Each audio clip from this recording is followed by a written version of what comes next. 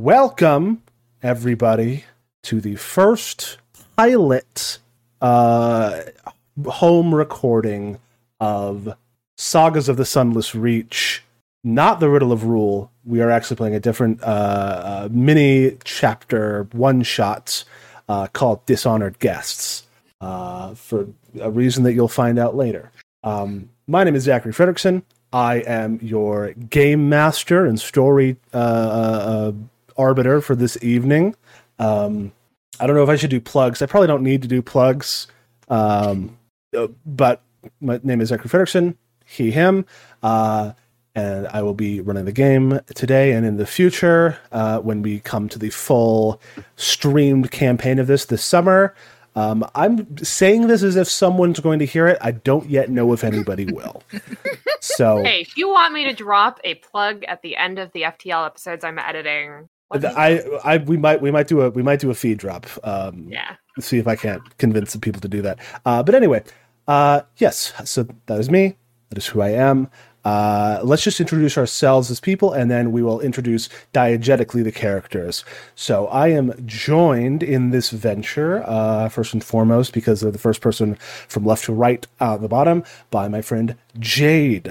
Hello, I'm Jade. I use they, them pronouns, and we're not plugging, so this is fine. That's me. I'm here. You'll know which one I am, because I'm the one with the English accent and particularly ridiculous hair.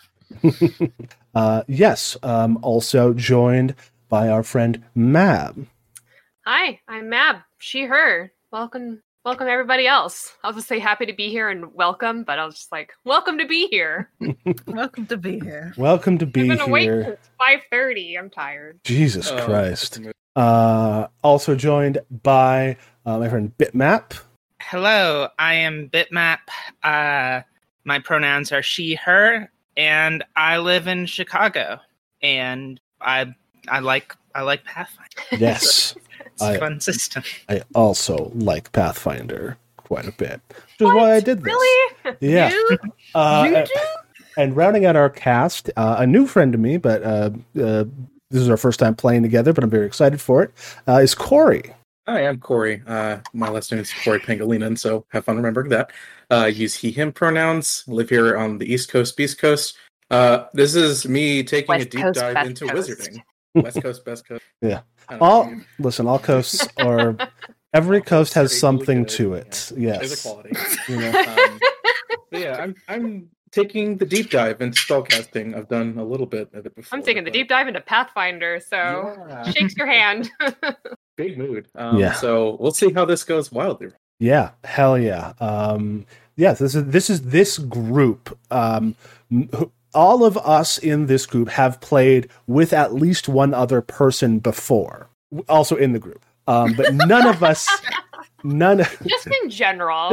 I've played with at least one other person before. No, everyone in this group has played with at least one of the other members of the group before. But this is the first time that this entire group has ever played together. It's kind of a super group. You know, it's like our you know, it's the Avengers, or well, It's like Or that Planet- Yahoo it's like that the replied to my Planeteers. tweet. it's better than the Avengers.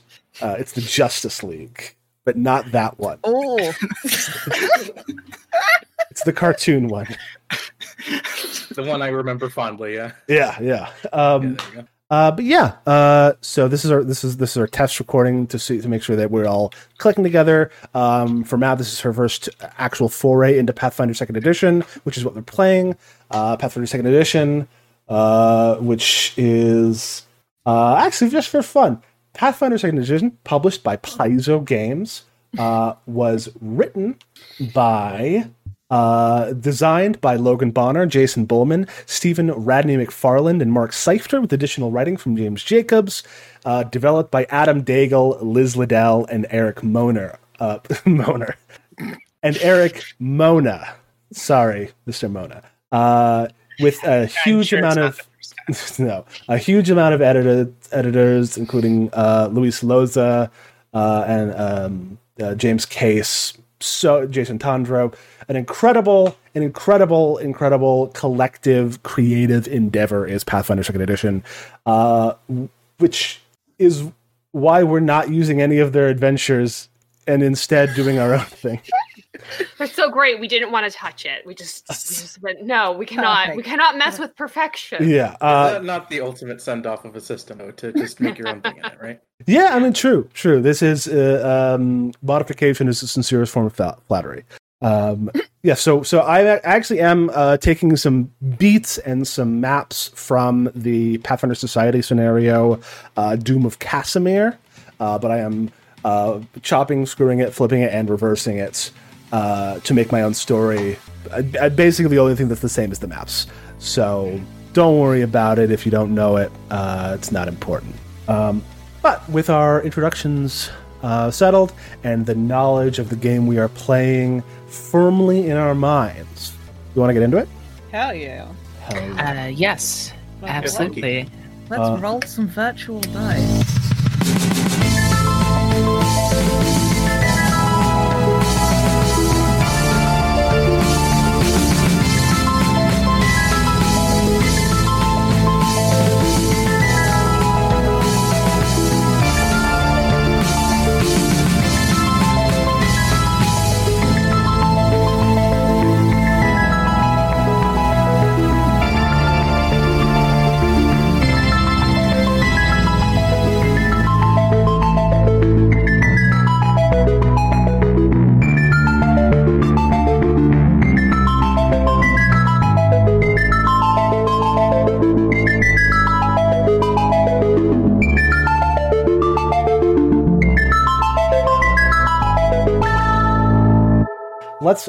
Let me actually begin with a little bit of a primer. I've already sent all this to everybody. Everybody's probably read it, but I'm going to say it out loud to really drive it home.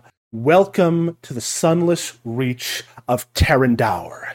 It has been 200 years since the fearsome vampiric tyrant Gabriel the Gold was slain by Octavian Errol, scion of the ancient line of monster slayers of the same name.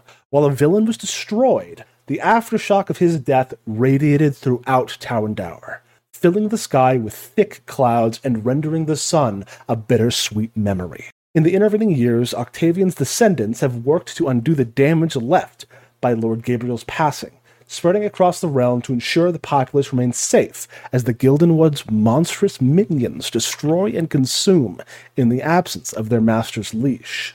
Now the Errols work as stewards of Tarandauer, pursuing their own avenues of study and research to improve the lives of the people of the realm, whether that be searching for ways to bring the sun back, acting as wardens against the encroaching tide of horrors that lurk in the shadows, or simply by improving the lives of those who continue to live in this grim new land.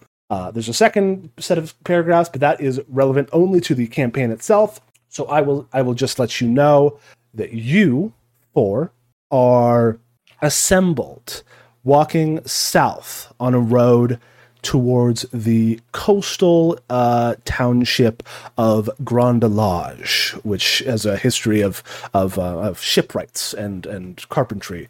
You are here together at the behest of one Professor Alexei Vital, Professor Emeritus at Dawnbringer University and a scholar of some note. He has asked you all, who each know him in your own ways, to work together to look into some strange phenomena occurring in Grand Lodge. The details are slim, but it seems that something strange is happening there, and he wants you to check it out and try to make sure that it doesn't hurt anybody. So as you walk south, you are walking through swampy marshland. There are a number of raised stilt highways that crisscross the coastal marshes of Tarandauer. So you're not pulling your feet out of the muck with every step, though if you look down into the black and sticky mud of the marshland, you worry that if you were, you might not be able to pull them back out. As you're walking along these raised wooden walkways, why don't we describe who we see? Let's say, it's a 2x2 kind of 10-foot wide pedestrian walkway. This is not one of the stronger vehicular ones. So you're all walking or ambulating. Jade, why don't you tell me where in the group your character is walking and what we see as the camera zooms in through the dense and humid foliage of this part of Terrandour. One of the two people at the rear of the group, a crossbow slung on her back, is a 5'2" individual, fairly light-skinned, pointed ears, dark red hair, flashy taste in earrings and accessories, but really that's not the most noticeable thing about them. As the camera pans down, you see that at the end of a pair of crop breeches, you see, rather than boots or anything of the like, you sort of see hoofed feet, and their legs covered in fur the same colour as that of their hair. I've got a small backpack, a rapier at their side, just taking in the sights as they walk. The hoofs make less noise on the wood than you might expect. This person walks with a very light step. Mm-hmm. Her name is Kite Baywick. Formerly a courier, now something more of a adventuring type. Freelancer. Fantastic. Kite's strolling along in the rear of the group, not making as much of a clopping sound with those hooves as one might think. Plenty of experience walking, I imagine. Map, where is your character strolling, and what are they? And who are they? Calanthe is kind of just going farther ahead of the group, or falling back behind the group, or going from side to side, because all of these interesting plants, they're everywhere. And I know she might have tried to wander off into the path at one point, and someone's like, okay, no, you gotta come back. But she's like, oh, but look at that thing over there, and look at that thing over there, and this is so great. And she's about she's average height, 5'5", has shoulder length dark hair that does look like a little light curl, but mostly worn and pinned back. Very average looking clothes, browns that are also very muddy and very, covered in dirt.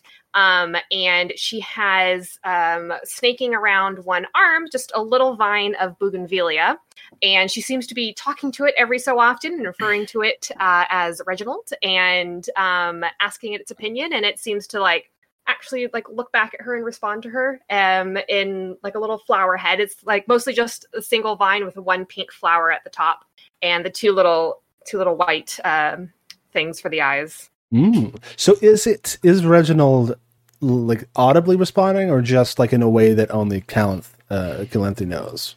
Only I didn't take the one where I could actually communicate with my familiar with an audible language. Mm-hmm. And so it just it seems to be responding to what she tells it. Mm-hmm.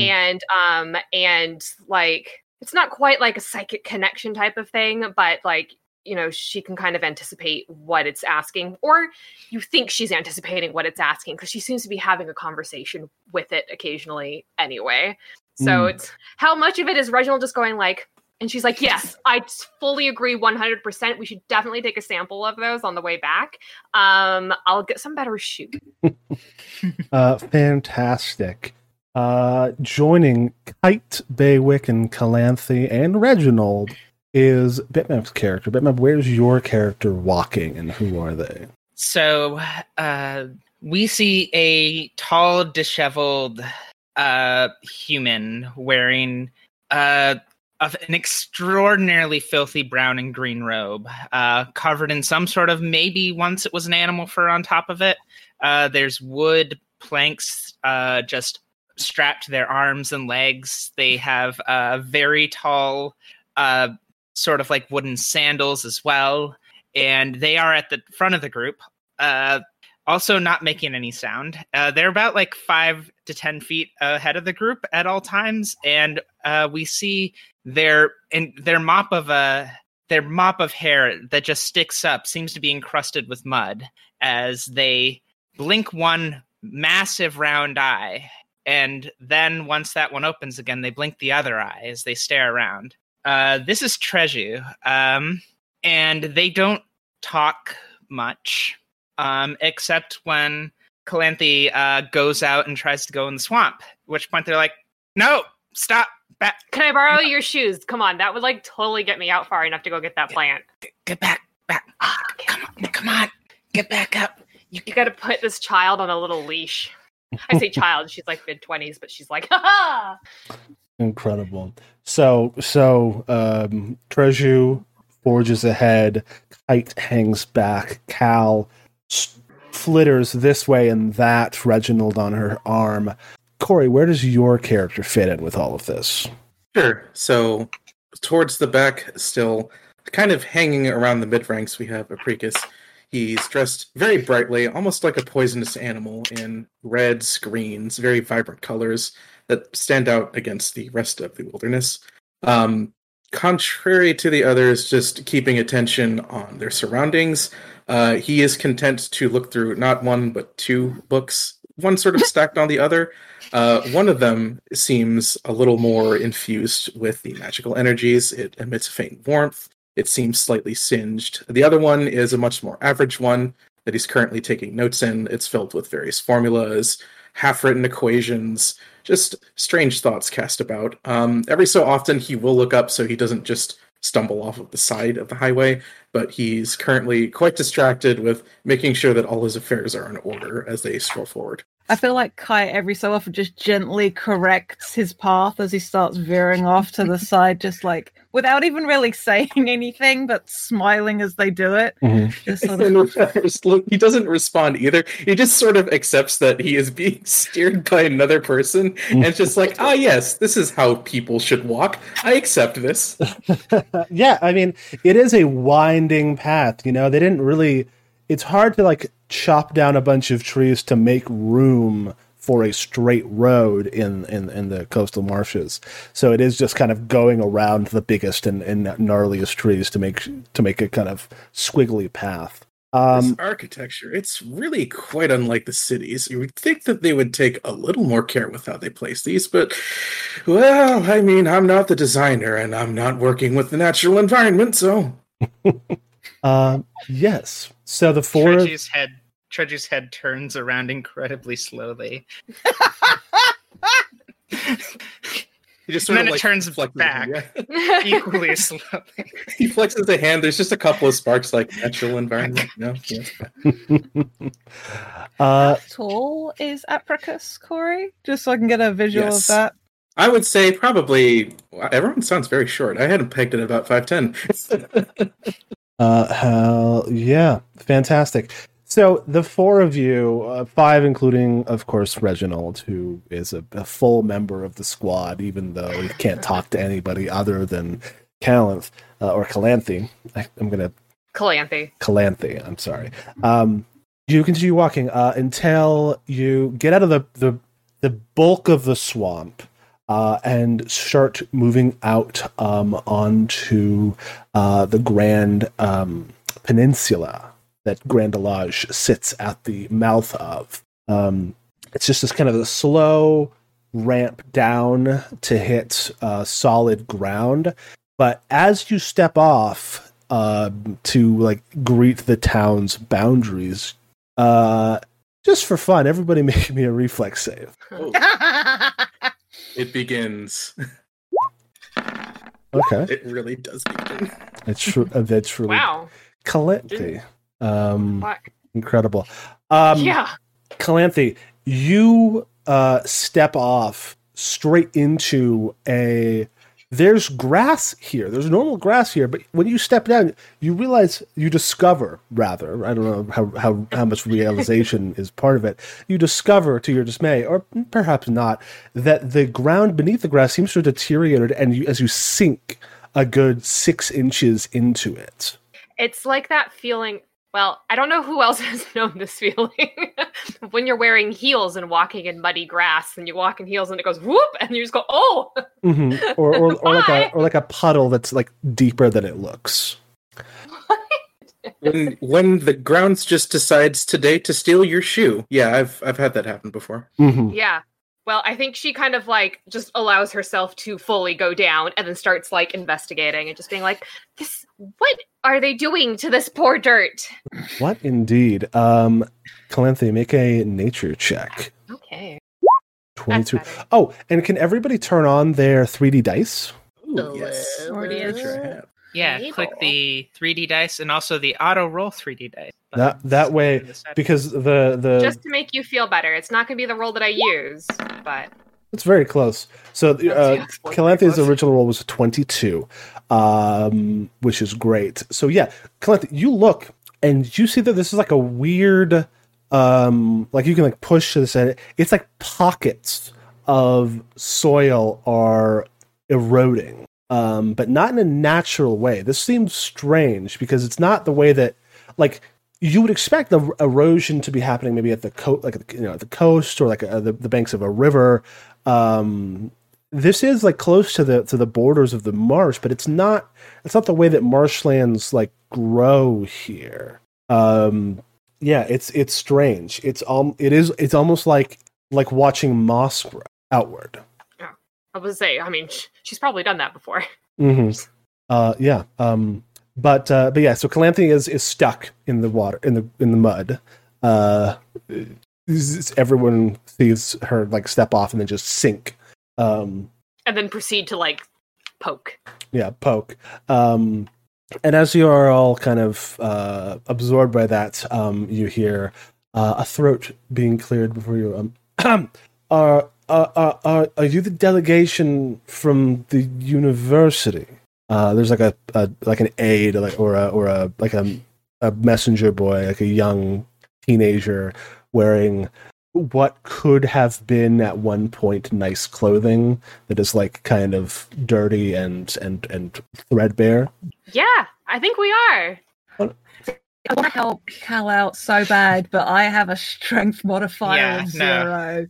So You I'm You just- don't like at this point. You're looking at her and you're like, "Was that on purpose or on accident?" Yeah, that's exactly it. Like you go to help, but then you're sort of like, you're down there and you're looking. She's doing her thing. Treju definitely goes over and unless Calanthe stops them, tries to pull you out. Go ahead. You slurp out of the ground. Set Calanthe on the side. Calanthe is like on the slighter side, right? Yes. Like a kind of a small person. She is. Yeah, she's slighter, like average height, so like 5'5", but not like buff or anything like that. She's more dexterous, except for when she steps into the ground. Yeah. Cool. Yeah. So this aide, who introduces himself as Herrick, says, the mayor, who called for Professor Vitali's assistance, she's waiting for you in the town square. Cool. Lead the way. Certainly. Yes, this young man leads you into the town. It's the coasts are less kind of dour in some ways than the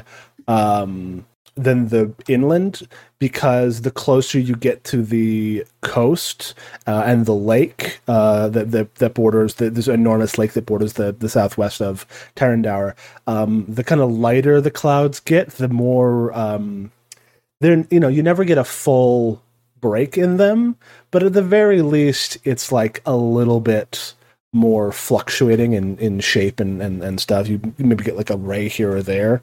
But this portion, in exchange for getting a little bit more light, you instead get swamp. And this place smells of swamp and of lake water. And can everybody make me a perception check? Mm-hmm. As we are entering the town, Treju is slipped to the back of the group. Okay. Fantastic. Kite, you are looking around. One, a lot of people seem pretty out of it here, or at least just like kind of like dour in their own way, like sick or worried. And as you're walking, you notice the 26, which was what you rolled, which is very impressive. You notice a lot of amphibians around. Like almost every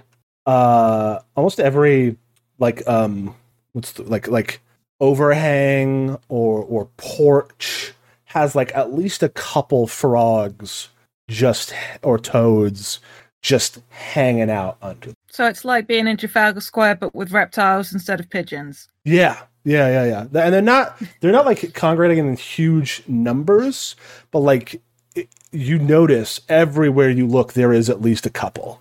I'd like to ping my arcane sense, see if these are like natural reptiles or if they've been conjured or something. Okay. Is our arcane sense just gives you detect magic, right? It does, yeah. Detect magic at will. Okay. Detect magic is basically you just 30-foot burst. 30-foot burst is their magic nearby. Higher levels you'll get like more information, but you're not at those levels yet. Yes, there is magic. That's for sure.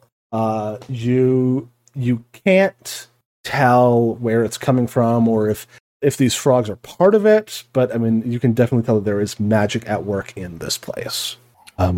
But as you are like talking and walking, you reach the center of Grand Delage, where a big, tall mast is erected in the center of the town, with like a literal like a mast with like there's a place for a sail to be.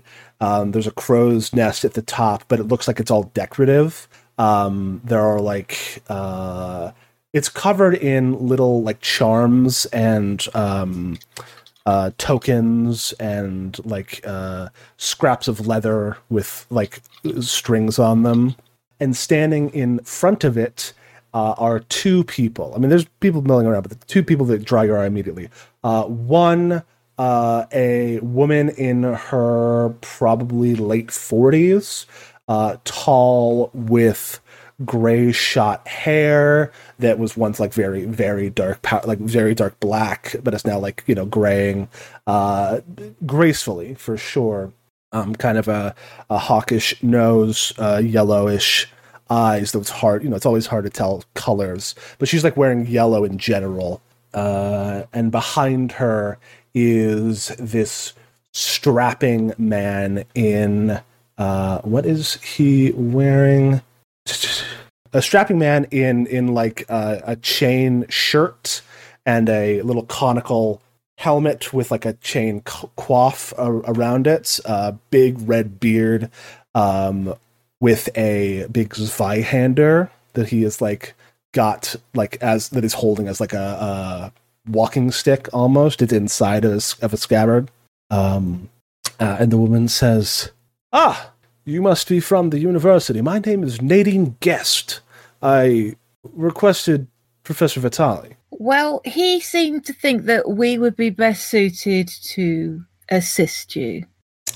We are here at his behest. Oh, right. You got 4 instead of 1. I suppose that is an economical deal. Well, welcome to Grand Delage. My name is Nadine Guest, of the Guest family. My family has been keeping this place from falling apart for generations, but it seems, suppose, once we got to me, the job got a bit harder. There's a lot of frogs. Yes. Treju at some point caught a frog, it seems, and is now eating it. Oh. Fantastic. Yes. I really hope that's not people. I just like good catering though. So yes, catering at the lodge. I had noticed there. I mean, the swamps around are certainly home to a great many amphibians, toads, and the like. It's a bit unusual for them to be coming in, but perhaps it's the changing of the seasons or something. There are unfortunately a number of strange things that have been occurring in Grand Delage. Frogs, not the least of them.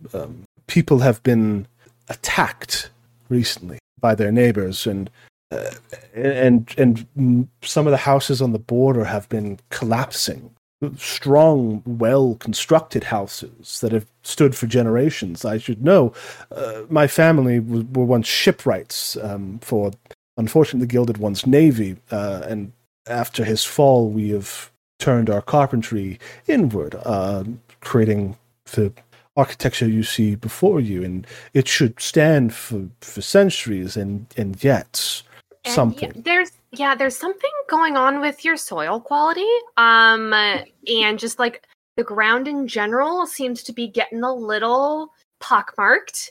I think that could be affecting the stability of your housing structures.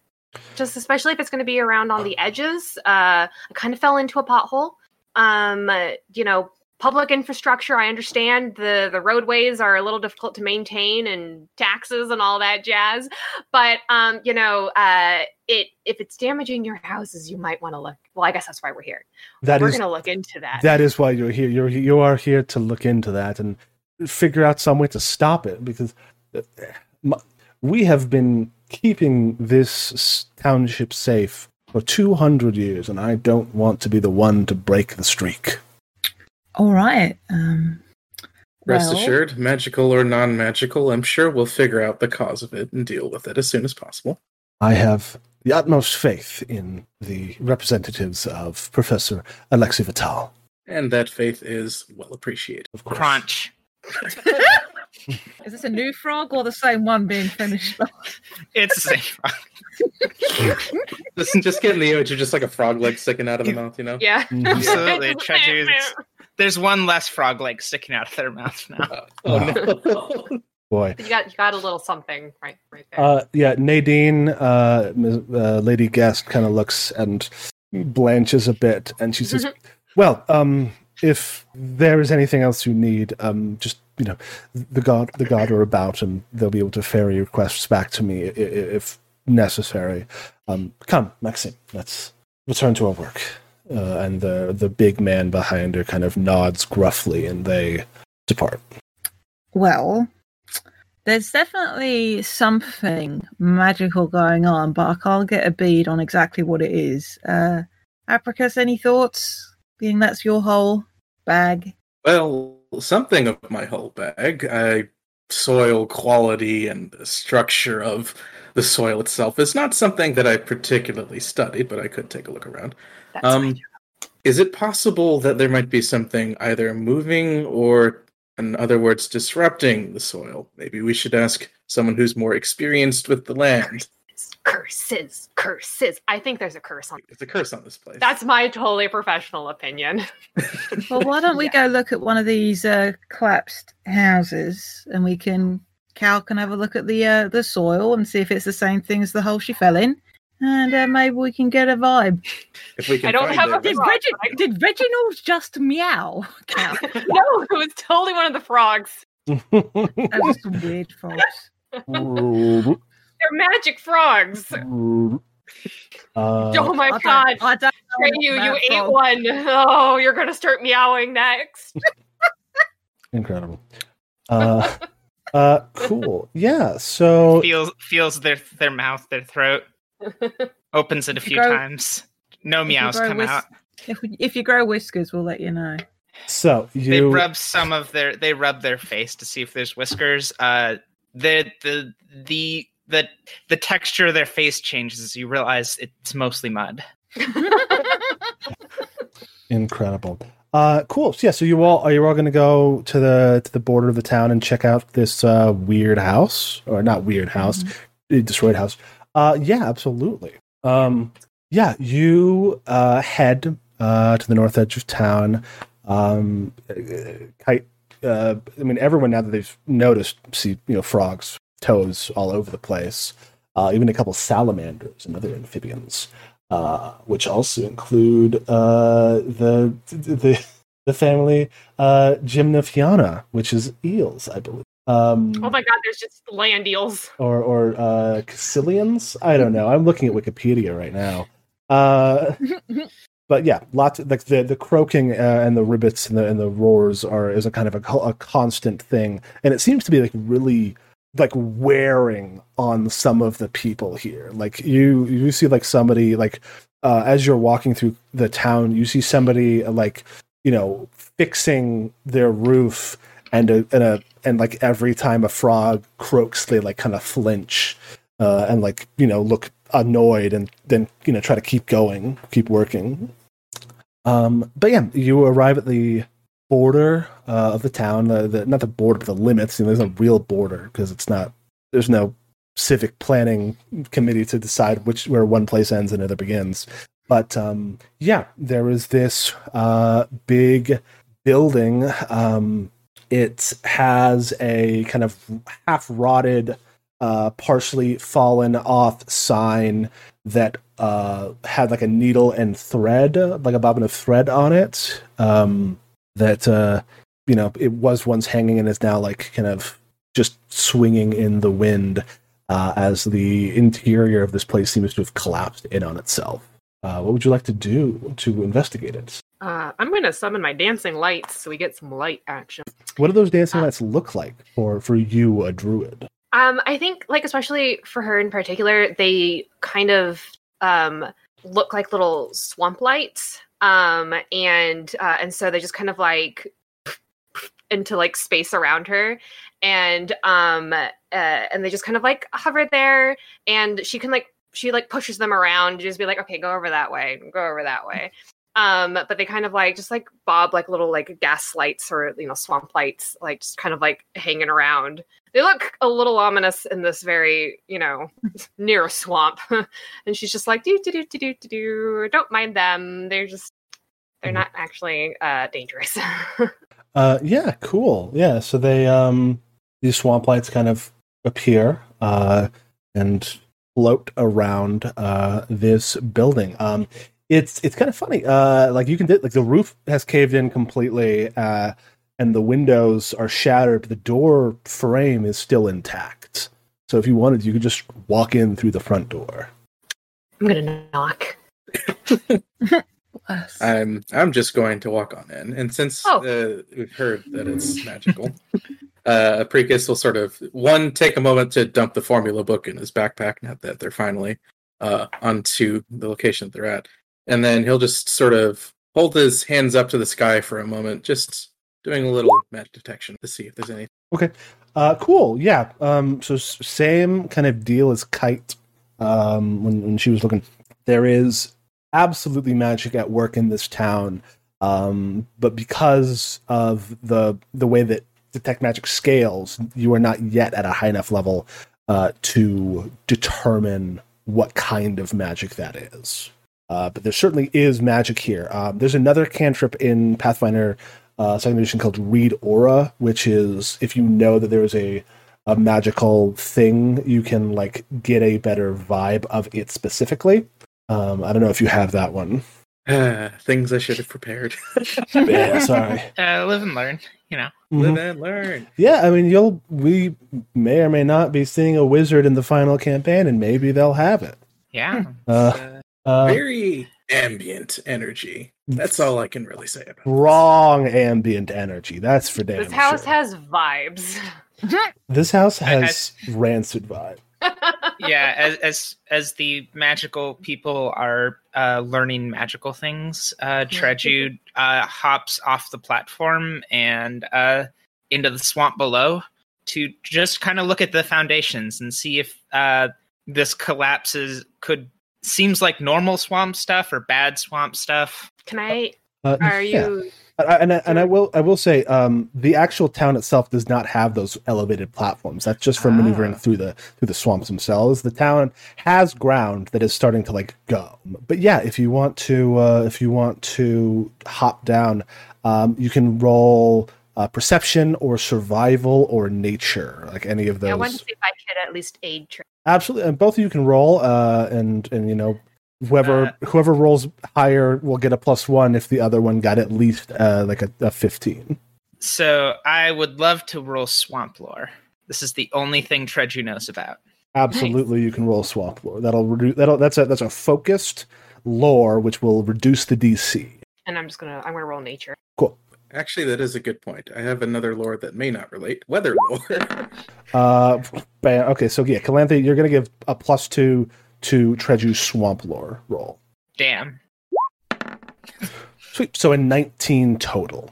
That's great. Treju, you kind of, so everyone can go into the front door. The inside is collapsed, and you like kind of like wriggle your way through some stuff, in a sort of perhaps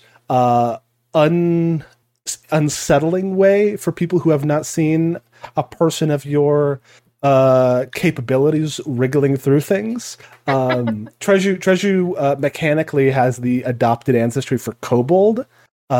So Treju has some like lizard, like not like literally lizard abilities, but like they've got lizard vibes. So yeah, It's very possible Treju was raised by swamp lizards. Which is stray, great, wild.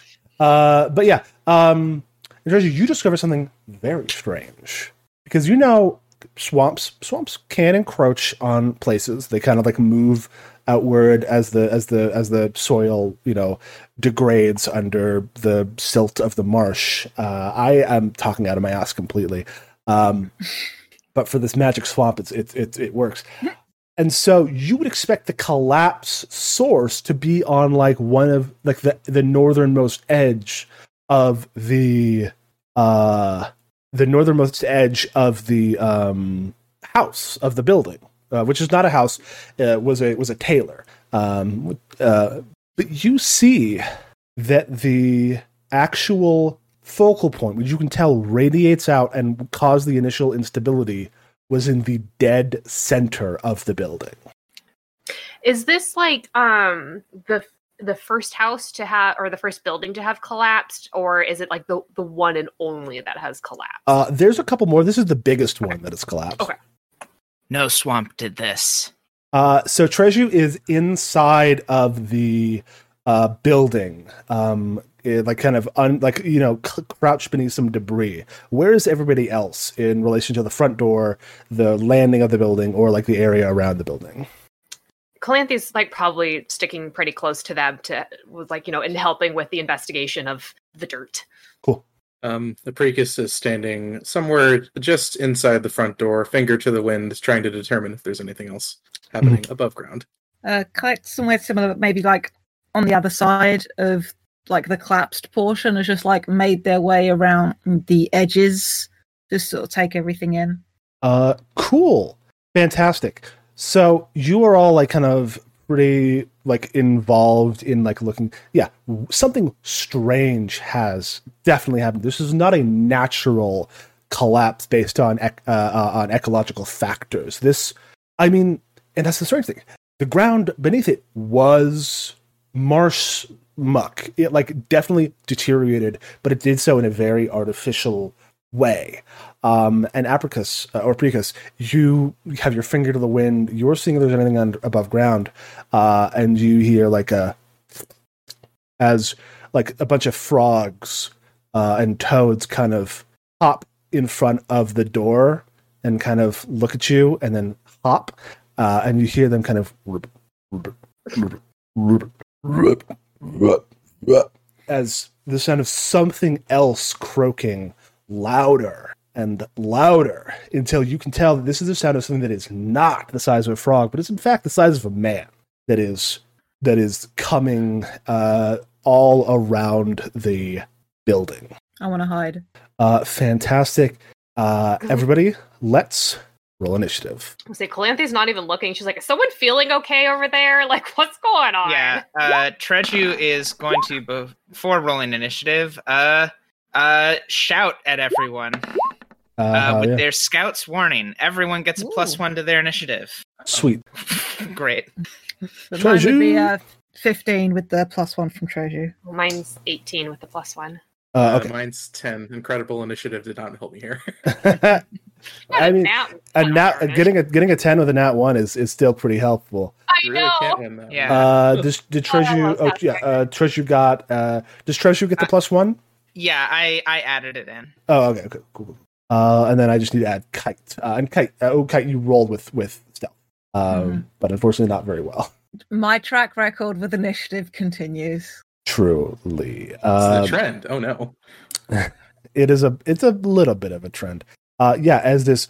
I'm not on the initiative tracker. Are you not? What did I add someone twice? No, you are. No. Where? You're the top. What? No, it doesn't show me. It's I not don't see showing it. for me either. What on earth? I don't Oh, you're a exist. ghost. Oh, am I on the other level? Because that's where I rolled it before you switched maps. Did that make a difference? That, That would have made a That'd difference. be Yeah. it, yeah. okay. Yeah. Initiative is tied to the current map we're on. Okay. Okay. Fancy. Which you're all on this map now, right? Yes. Mhm. All right. Cool. And I got to roll for some things, some individuals. Oh. God. Oh, Zach. Why do you keep doing? Oh, you can see. Oh, right. I didn't whisper. Well, that's better. That's better for you. Thanks. Cool. So, as the initiative, let me descending order, the round label, all sorts of fun stuff. This one, round one begins, and we're on this fight. I'm definitely gonna, if I do release this, I'm cutting all this out for damn sure. Well, come on. This is the part that everybody loves. Oh, sure it is. Crunchy. What am I doing on roll 20 bit? Apricus, you are the one probably best suited to see what is happening, as from around the left side of the building come a pair of townsfolk. They're wearing like normal, like threadbare kind of villager clothing, but their eyes are fully black. Their skin a sallow green, their hair thick with slime, and their throats distended in a mockery of the amphibian form, of the toad-like form. Cannot believe you've done this. What? These that you've used Ray Park from X-Men. as Oh, the yes. icon for these code-esque villagers. Well, you know. Anyway, so yes, one of them kind of comes around the corner, comes over here, we use an action to run up, and Saw the picture. whips its head back, and then then these are still people, but something strange has happened to them. Whips their head back, and then shoots his face forward as a strangely distended human tongue No. flies from his mouth and attempts to grab you. That's not right. It's a 22 no. to hit. Oh, I'm a wizard, my friend. Yeah.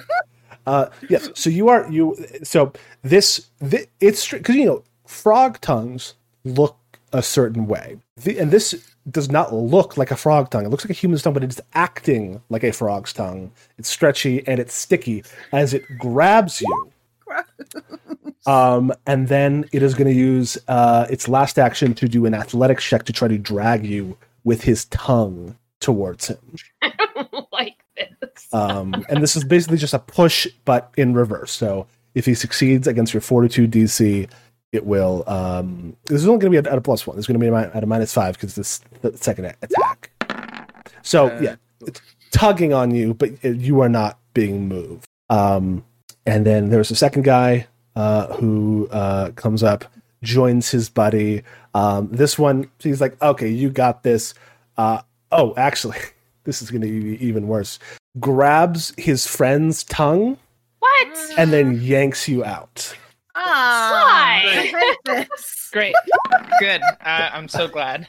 It's a 16. What's your Fortitude bonus? It is a 6, so that puts my DC at 16 exactly, I think. Yep. So you are pulled 5 feet towards these guys.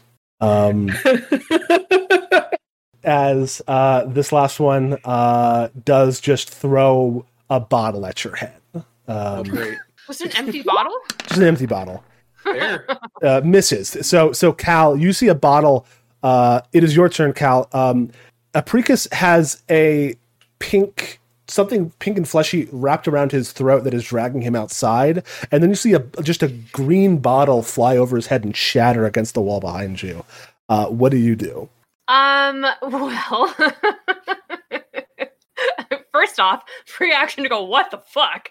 And then, how far away would we say they are? Like, is that like the 10 feet over? They are 20 feet away. 20 feet away.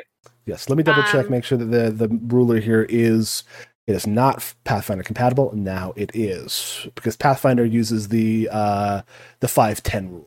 Oh, okay, right, okay. I think they're still both 20 though. Yeah. It was mostly because I didn't think to buy a ranged weapon. So let's see. I would like to, like, Cal's just kind of going to step forward and try to smack at them with her verdant weapon. Which, yeah, you can. I put down, like, as a club, but it can also just be a staff. It can literally be whatever kind of simple weapon I want it to be. Oh, yeah. So she's gonna kind of like dart forward and like pulls something out of her pocket, and then as she goes, the seed in her hand just kind of like pulls out to like a full staff. It's very like Magic Girl style, and then I want to try to like just like smack at one of them, just kind of like Cool. Yeah, you can move through Apricus' space with no penalty. Okay. It's just one space that you're sharing briefly with an ally, which you can totally do. Okay. Yeah, that's what I would like to do. Is just kind of like squeeze past him and bonk. Absolutely. So that is, I believe that would be, so that's one action you can move. Well within your speed. Another action to draw your verdant weapon, and your final action to attack. Yes. So you should have hopefully have set up an attack button or attack roll on your, yes. Yes, I did. Ooh, hell yeah! Fucking. Oh, I got a crit. Okay. So how do you do crits? Like, do you just do 20? Like that's it, or do you confirm the crit? Or no crit confirm. It's just if you roll 10 above their DC or a nat 20, obviously. Well, a nat 20 on a success.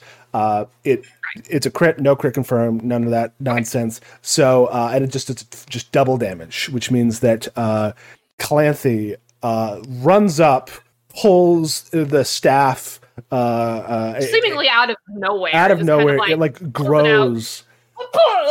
And just cracks it against this guy's head. Takes 10 full damage. Is looking extremely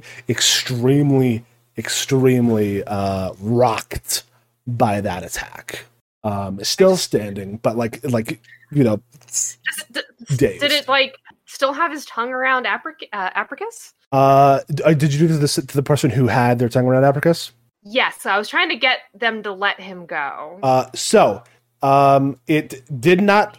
It rocked him, but it did not. Like his tongue is still in his mouth. It's still wrapped around Apricus. I was hoping it was there. It's possible to hit the tongue and like cut it, but otherwise you would. Cut it. That's gross. Yeah, it's very. It's very. If you have a slashing weapon, you can cut the tongue off. Yeah. Yeah, but it looks like a person tongue. It's yes, but it did rock his block. So like he's not in a good state of body at the moment. Another action to go. What the fuck? Fantastic. That is your turn, Kite. That is you. You know how the roof is collapsed in? How high is it to the open roof? Probably, how high is what the ceiling would have been? Probably like 10 feet. It wasn't a multi-story building. It was just a pretty tall one. You could probably climb pretty easily to the ceiling. Yeah, like using like a table as well as anything around. I'd like to sort of like get up onto the hole in the roof so I can see down. Cool. Yeah, that's because of all this debris giving you like handholds and stuff. It's a very easy athletics check. Alrighty. Yeah, you're on the roof. You can look down and see all this. You do see that coming around the corner are two more of these toad-like townsfolk. Alrighty. Using some more of my movement, I have a foot speed of 35. I will move along to the edge here and jump down. Sick. Give me an acrobatics check to.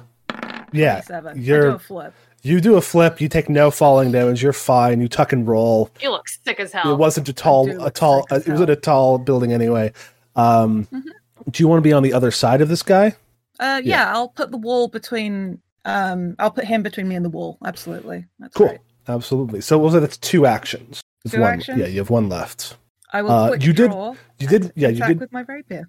You did roll stealth and roll higher than these guys. So these guys are flat-footed too. Wonderful. From the rogue's sneak attack ability. So 16, that'll hit, especially with them flat-footed, and your sneak attack, you do a total of 11 piercing damage. You go stab, rip back. He is looking extremely hurt. Big wound in his chest, doubles over, and you can see briefly, Kite, that there is a toad lodged onto the back of his neck. Disgusting. I'm gonna with as a free action shout out to everybody who's just like, there's 2 more coming around the corner, and there appears to be someone on the back of their necks. If we can get rid of it. Fantastic. That is Kite's turn. Next is Treju of the Swamp. Treju of the Swamp spends 1 action pulling this very long, mean-looking iron pole out from under their cloak. And as they flip it around to be upright, there's a giant, like very large, like just metal spike at the end of it. And then they just scream and charge out. Dope. Just I believe I just I have to always be moving towards them, or can I just move like two actions worth of movement however I want? Yeah, it's you stride, and if you end your movement within melee reach of at least 1 enemy, you can make a melee strike. All right, cool. So Treju ends here to be, so that guy's flat-footed, and at the end of their sudden charge, they get to make an attack with their great pick. Fantastic. Okay, so that's a critical hit. All right, so because I have a great pick, ignore this damage. Oh no. This has a fatal die. When you roll critical hits with this, you increase its die size from a D10 to a D12, and after you roll the critical damage, you add another D12 to it. Sexy. Incredible. This guy doesn't. Okay. Oh. What? Oh. How? Wow. Oh my god. Oh. If you hover over the die, you can see the Yeah. No, I see. how that happens. So, Treju, I was going to ask you if you wanted to do this non-lethally. No. Considering that you have done more than double his max HP, that's not even an option. He had 4 hit points left. It suddenly goes, he's just cut in half. He had 4 hit points left, which means that he is negative twice his max HP. That's an auto. Yeah, so Treju. Yeah.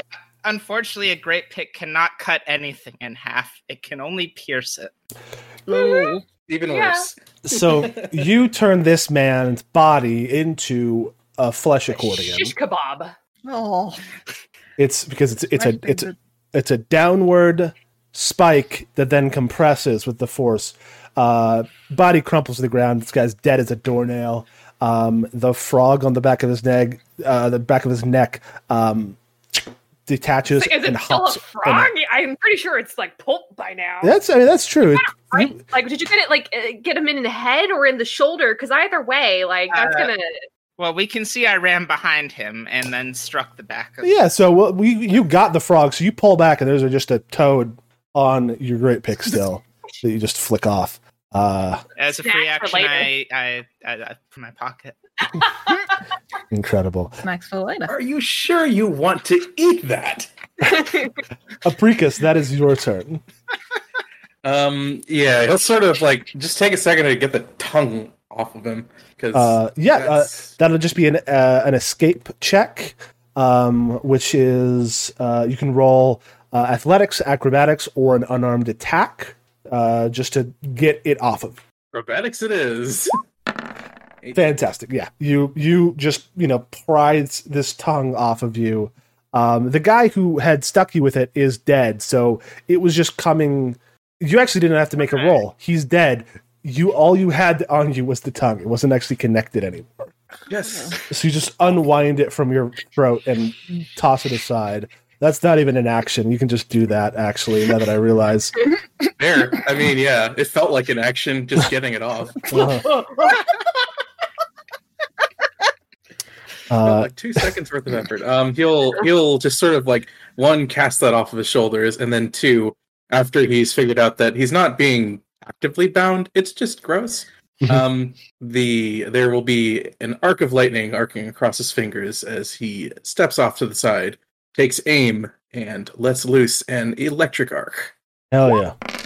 That since I can do 2 different targets, I will be choosing those 2. They are both within 30 feet. Sweet. So they're going to make CC 18 saving throws against 7 damage. This is the guy, the red one, the one that Calanthe is fighting. That sucks for him. And then the green one that Kite has already stabbed. A wise woman once said, "What happens when a toad gets struck by lightning?" And today you have confirmed that hypothesis as the one that Calanthe, the one that Kite was fighting, just is shocked so badly his muscles spasm and he slams himself through the wall. And then the other one takes a full 7 damage, is still standing, but looks real fried.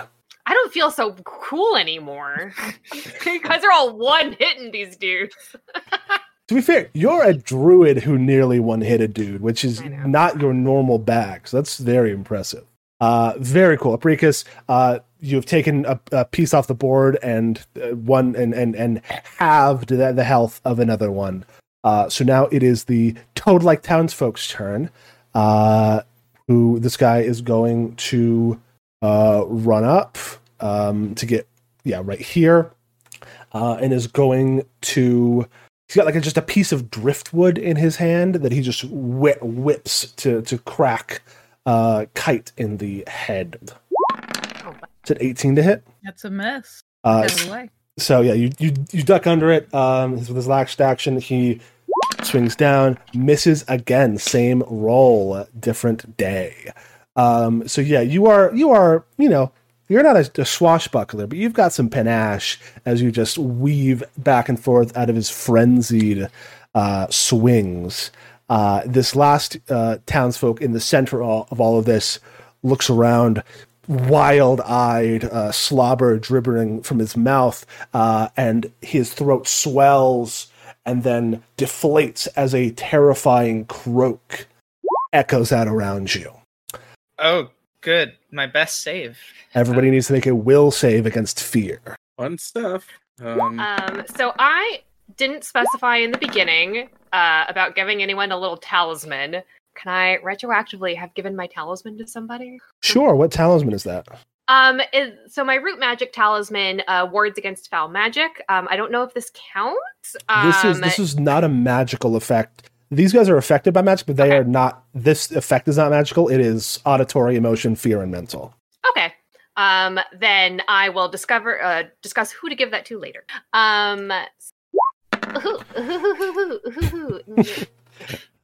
Fantastic. +9. I rolled a 4. That's rough. So, Treasure of the Swamps and Calanthe, both of you are frightened 1. Sick. And Apricus and Kite are totally fine. Apricus, you are immune from this ability in the future. So that was one attack, one action. Now that he has made you afraid, he is going to take his own Driftwood Kosh and try to bash you over the head with it. Missing. Swings again. Hits. Calanthe, you take 4. Do you have more than 20 AC? Well, Because I don't know what frightened does. Because it would gives I you a still minus- be able to use my shield? Okay, so this is a good question. So 1, you did not raise your shield at the during your turn. My shield block feat, I can snap my shield into place to ward off a blow as a reaction. Yes, but you have to have your shield raised to do that. Okay. Yeah. So shield block is if you so shields are very cool, but they're a little bit finicky because the situation is when you use an action to raise your shield, you have the AC bonus from the shield. Right. Yeah. I know. I knew I wouldn't have been able to actually be like get my 21 AC unless I had my shield up. Mm-hmm. And so yeah, I get it. But then shield block requires the shield to be raised. Yeah, okay, I see. While you have your shield raised. Yeah.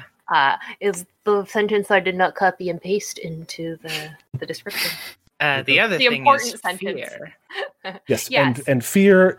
So you can still use reactions and everything. The frightened condition just reduces all of your checks and DCs Right. by the amount of the frightened condition. Yeah, So you've I've al- just pulled that up on the SR. Cool. So I was like, hold on, let me go look this up because I don't know what it is.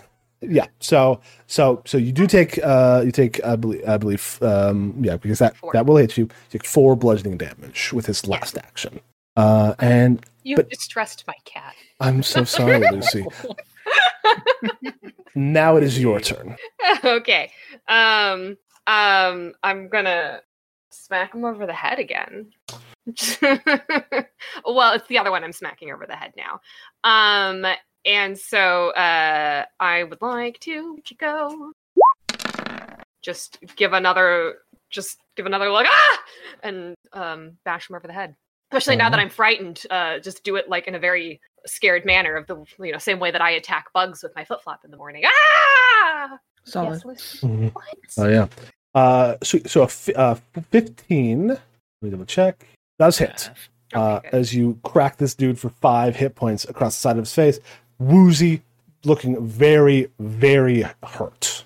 So that was one action. You have 2 left. Oh, I'm on Reginald. I was like, why does it have 10? Clicking on Reginald.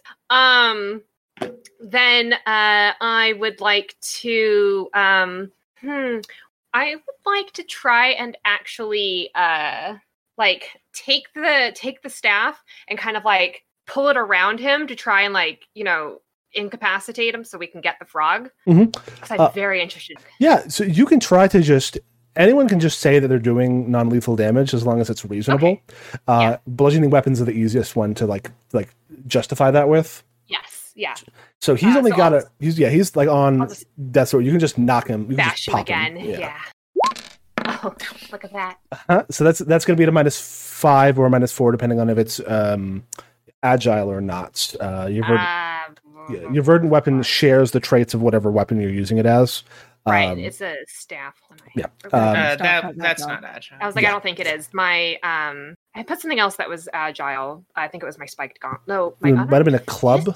Yeah, no, it's If it's a quarterstaff or a staff, it's a Yeah. It's like It's a a- it's just yeah, a I put 2-hand D8. A club. A club is agile.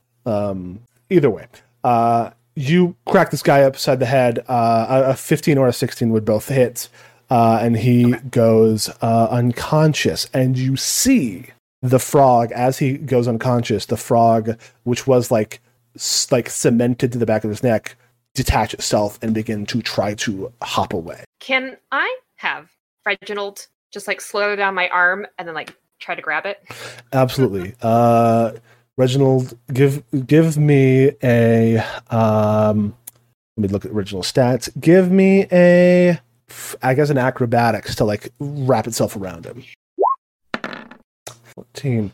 Not quite. It's still around, but you can get another chance, but it is not currently really. It's very slippery. Yeah. So you are no longer afraid. Yeah, was that my 3? That was your 3. Okay, cool. It was attack. Tell Reginald to do Reginald. something. Kite. That is your turn. I would like to stride to get to the other side of this frenzied villager And Zach, tell me if you'll let me do this, because the feat doesn't quite work this way, but I would like to try and just grab the frog off the back of this person's neck and pull it off. Absolutely. Give me a thievery check. Right. To do like a kind of gross pickpocket. A gross pickpocket. A neck pocket. Motherfuck. Do we have hero points? We do. I forgot to mention everybody has 1 hero point. I have no hero points right now. Yes. All right. As I reroll. Fuck off. Roll 20. So unfortunate. Me and roll 20. Roll 20 and Jade have a contentious relationship. Unfortunate because it's the only thing I run games on. Someday I'll get Astral or Forge, Fancy Foundry or whatever, Or something, yeah. but not today. And so still it mocks Jade. So Kite, that was your second action. The hero point did not work, unfortunately. You do have one last action. You could try again, but it would be at a penalty. I could try again, but it would be... It would be like a multi-attack penalty. Okay, would it be a -4? Yeah, Is I'll let it be a arguably -4 because it's Yeah, I'll try again.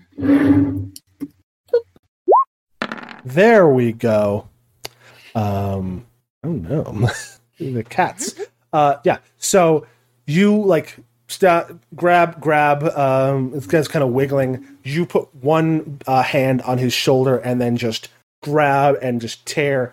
And it feels weird because for a second it feels like you're touching a wet stone that is held onto the back of this guy's neck by like rubbery tentacles, and then they detach and you're just holding a normal toad, or like at least a living toad that under normal scrutiny looks like a toad. And as soon as you do, this guy's skin goes back to normal. His eyes kind of roll back into the side of his head, and he passes out.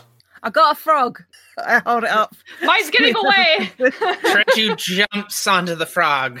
Fantastic. Treju, give me an athletics check to grapple this frog. Yeah. Treju just scoops it up and has it. And look, your mouth waters a little bit. Can I? Are we still in initiative order?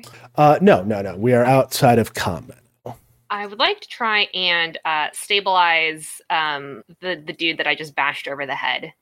Totally. I don't think the one that got great picked and the one that got electrocuted. No. Those men are dead, and they could have been saved, but they weren't. So yeah. So I have the cantrip stabilize, which just brings him to 0 hit points. But yeah, absolutely. Feel free to just yeah. You can use stabilize, and that'll be fine. Or you can, if you want to bring him back to what's the word? Like 1 hit point. Yeah, consciousness.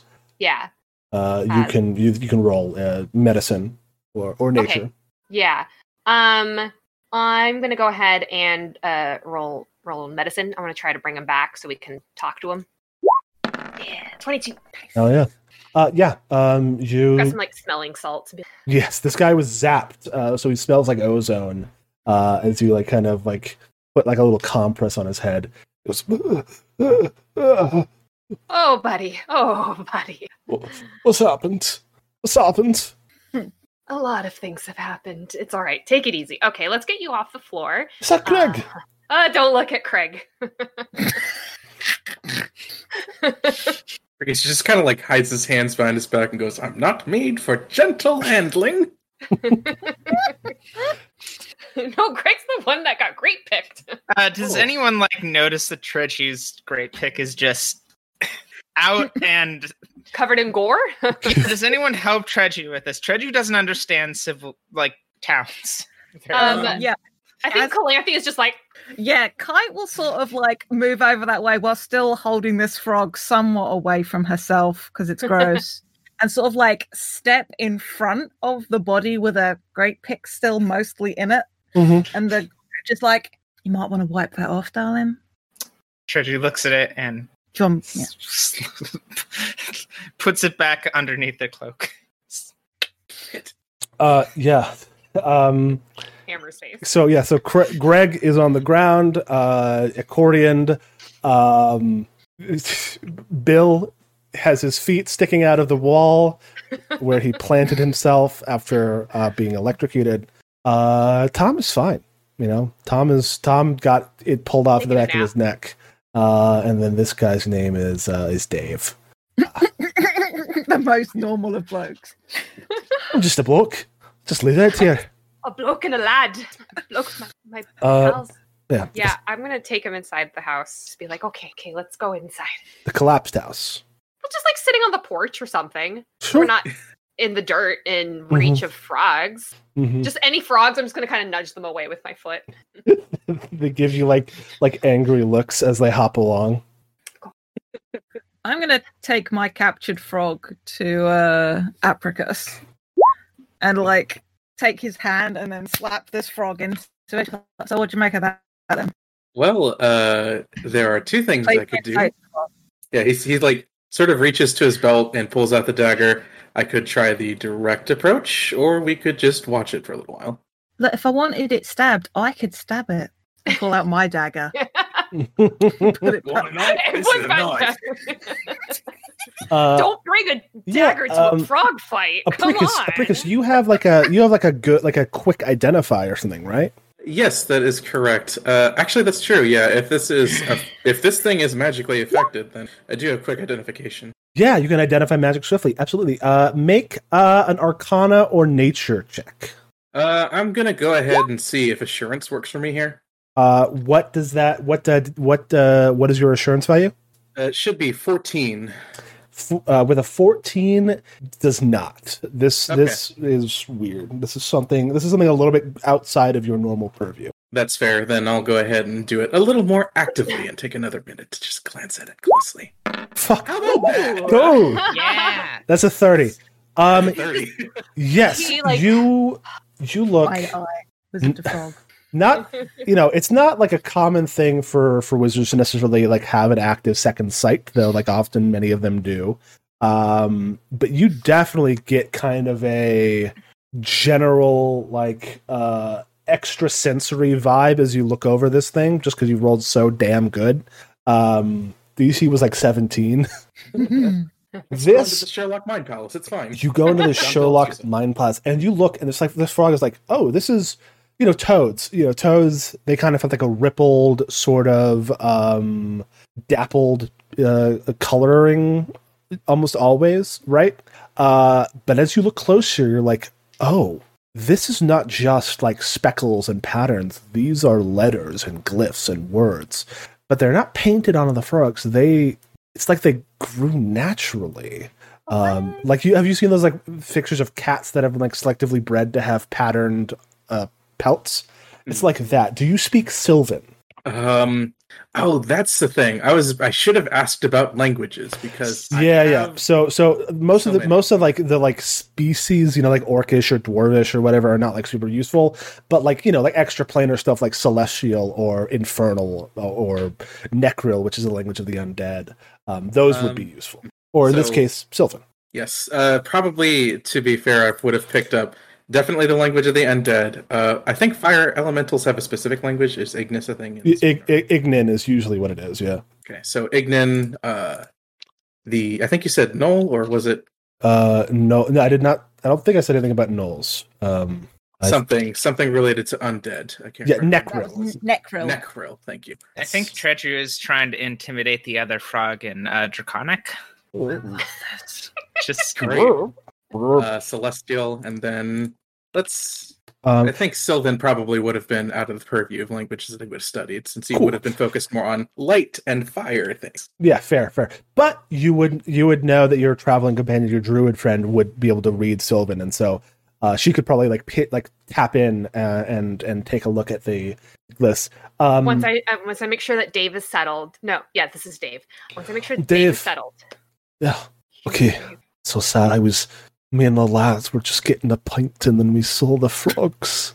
We're going to figure out whatever did this to the frogs that did this to you. And to poor Craig and the other one in the wall. Bob. Bill. Whatever his name is.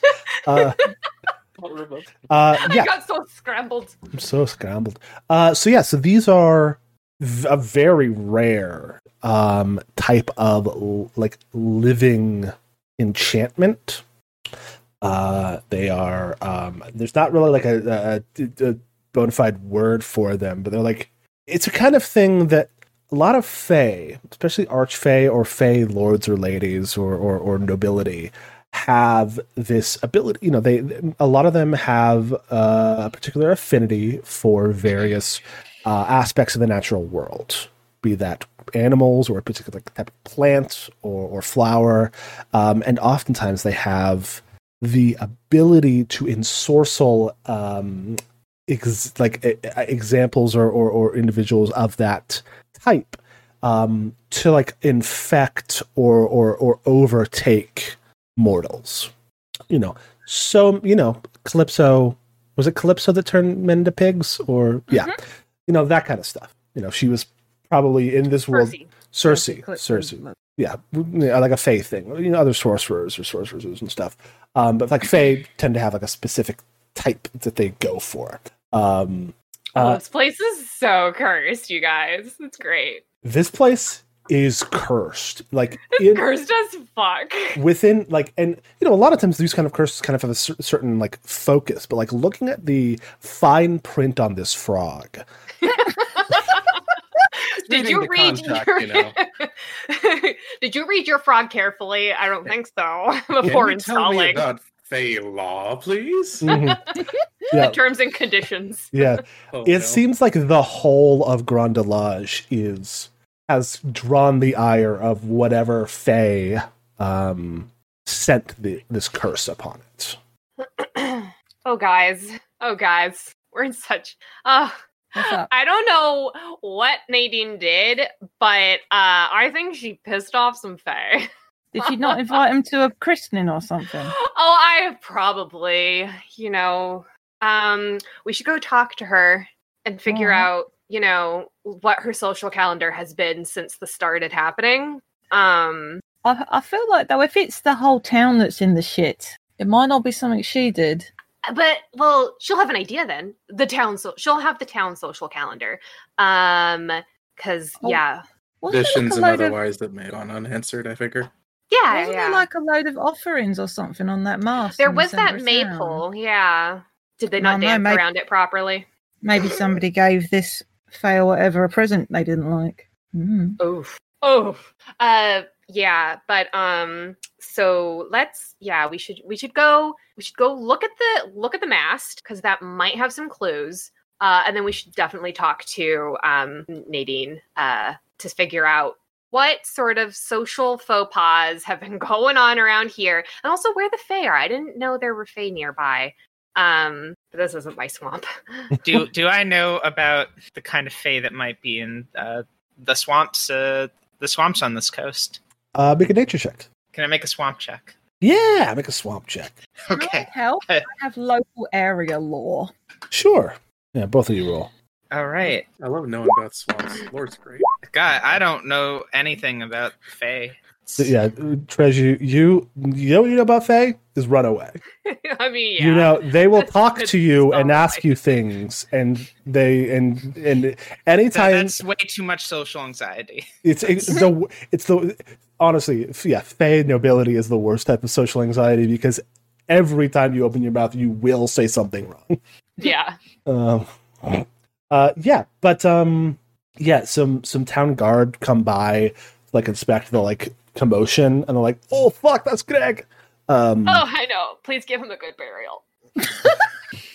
And you go and call for Nadine, or go to see her. Yeah. Cool. Pretty easy to find her. You go to she comes out of her house to meet you, which is also an office. Maxime is at her back as, again, the big guy with the sword, who says almost nothing and just watches all of you moodily. I heard there was some commotion up in the north part of town. Some people died? Yeah. Craig, Bob, Bill. Oh, they were such Good men. Bros. They were bros. They were lads. Truly. Treasure slowly raises the other frog into the air. We got some frogs. We got some Yes. special frogs. Okay. Frogs with words on them. Yeah. Very important. With So words. Fae in the area. Mm. I'm going to leave that as an open-ended sentence. I'm going to ask, who did you piss off? She, Either you specifically or the town as a whole. I had hoped that there was a different explanation, but it seems that the past. Never been Fae's involved. It seems that the past has come back to haunt Grandalage. Fairly certain Calliope said it was a fae and not a ghost. Yeah. Hmm. Well, I mean, Fae never forget. Or is that elephants? Probably both. So, you see, as I mentioned, the guest family has taken care of this place for generations. Back So you've been guests this place. guests and stewards. My great-grandfather, Mandor Guest, was in the head of the Shipwrights Guild and de facto leader of the town back in the age of Octavian Errol and Gabriel the Gold.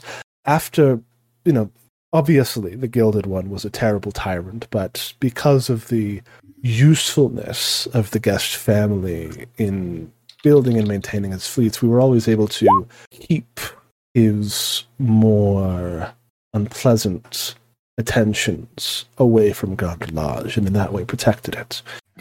But with his fall, which of course was necessary, he was a villain, and I would never say that it was a bad thing that a villain was deposed. But with his fall came the end of any protections that his intimidation may have rendered to Grandalage. My great-grandfather, Mandor, became aware of a terrible fae that had left Grandalage alone out of fear. So fear... Okay, no, sorry, I didn't... Fear of the Gilded One's wrath. So the Fae is the terrible one in this story. Oh, yes. So the local fae that probably lived, Comparatively to Right, the so- Gilded One. The so Fae this is the terrible. this local fae, who this is probably their space, got chased off by the Gilded One and couldn't come back. And they're the villain in the story. Oh, that's so quaint. People live here. You can't. You can listen. You can hold hands. You can But maybe we could do some intermediary. Like, if you live a really long time, maybe you don't have a good grasp. Maybe an apology's in order. Just like, we're really sorry we were friends with that dickhead vampire. Well, Can we do anything to make it up to you? I fear it may be too late, Fat, because as I was saying, when the Gilded One fell, she took it as an invitation to have her way with the town and its territories and take over as their own, a new, giving up one tyrant for another, living according to strange, esoteric laws that mortals should not be forced to abide by. My great-grandfather is shipwright and a fairly skilled negotiator and magic user, magician in his spare time, managed to outwit and seal her away. Oh no! Oh no! I'm gonna point to the mast. No, that's just okay. that's a memorial for the loss of our art. The Errol's have no need for ships. Well, I mean, they turned inward, of course, which is fair, understandable. I have no ill will towards the Errol's for what they've done for this country, but it does mean that our primary trade became obsolete. Let's circle back to the point, Nadine. Yes, sir. where's she at? Or where was she? Well, my great-grandfather, Mandor Guest, who sealed her away, left a not notes exactly, but informed his children that somewhere to the west, deep in the swamps, is a mansion called Toad Manor, and that this is where the Fae made her lair. All of the directions are based on oral tradition, so I don't have direct address for you, but I know that it is to the northwest, and not more than a day's travel. A pissed off fae with a thing for frogs. Yes, I believe her name was Lady Buffonidae. Buffonidae. Yes. All right. Just to cut in and Oh no, make sure, but started meowing. oh Told no, me this would happen. it's happened. It's happened. Yes, Abrigus. Are there any other townsfolk that might be missing that we should maybe be concerned about? No, it seems these attacks that have occurred, this sort of frenzy that grips the villagers, it leaves as soon as it arrives, and rarely does it grip them for very long. We usually can get a hold of things soon after. Well, they certainly did grip me, and I'm not fond to repeat that experience. Not without some consent next time. Or without my knife out, but either or. Sure. Yeah. So. Sounds like a quest off to the northwest. Yes, indeed. Is there anything you want to do in Grandalage before you set off? Get some snacks. Probably a More good idea. frogs for the road. Actually, in that case, why don't we take a quick break, as I saw in the chat. Let's take a quick break, think about anything you might need on the way, and then we will come back the next chapter of Dishonored Guests. Ha!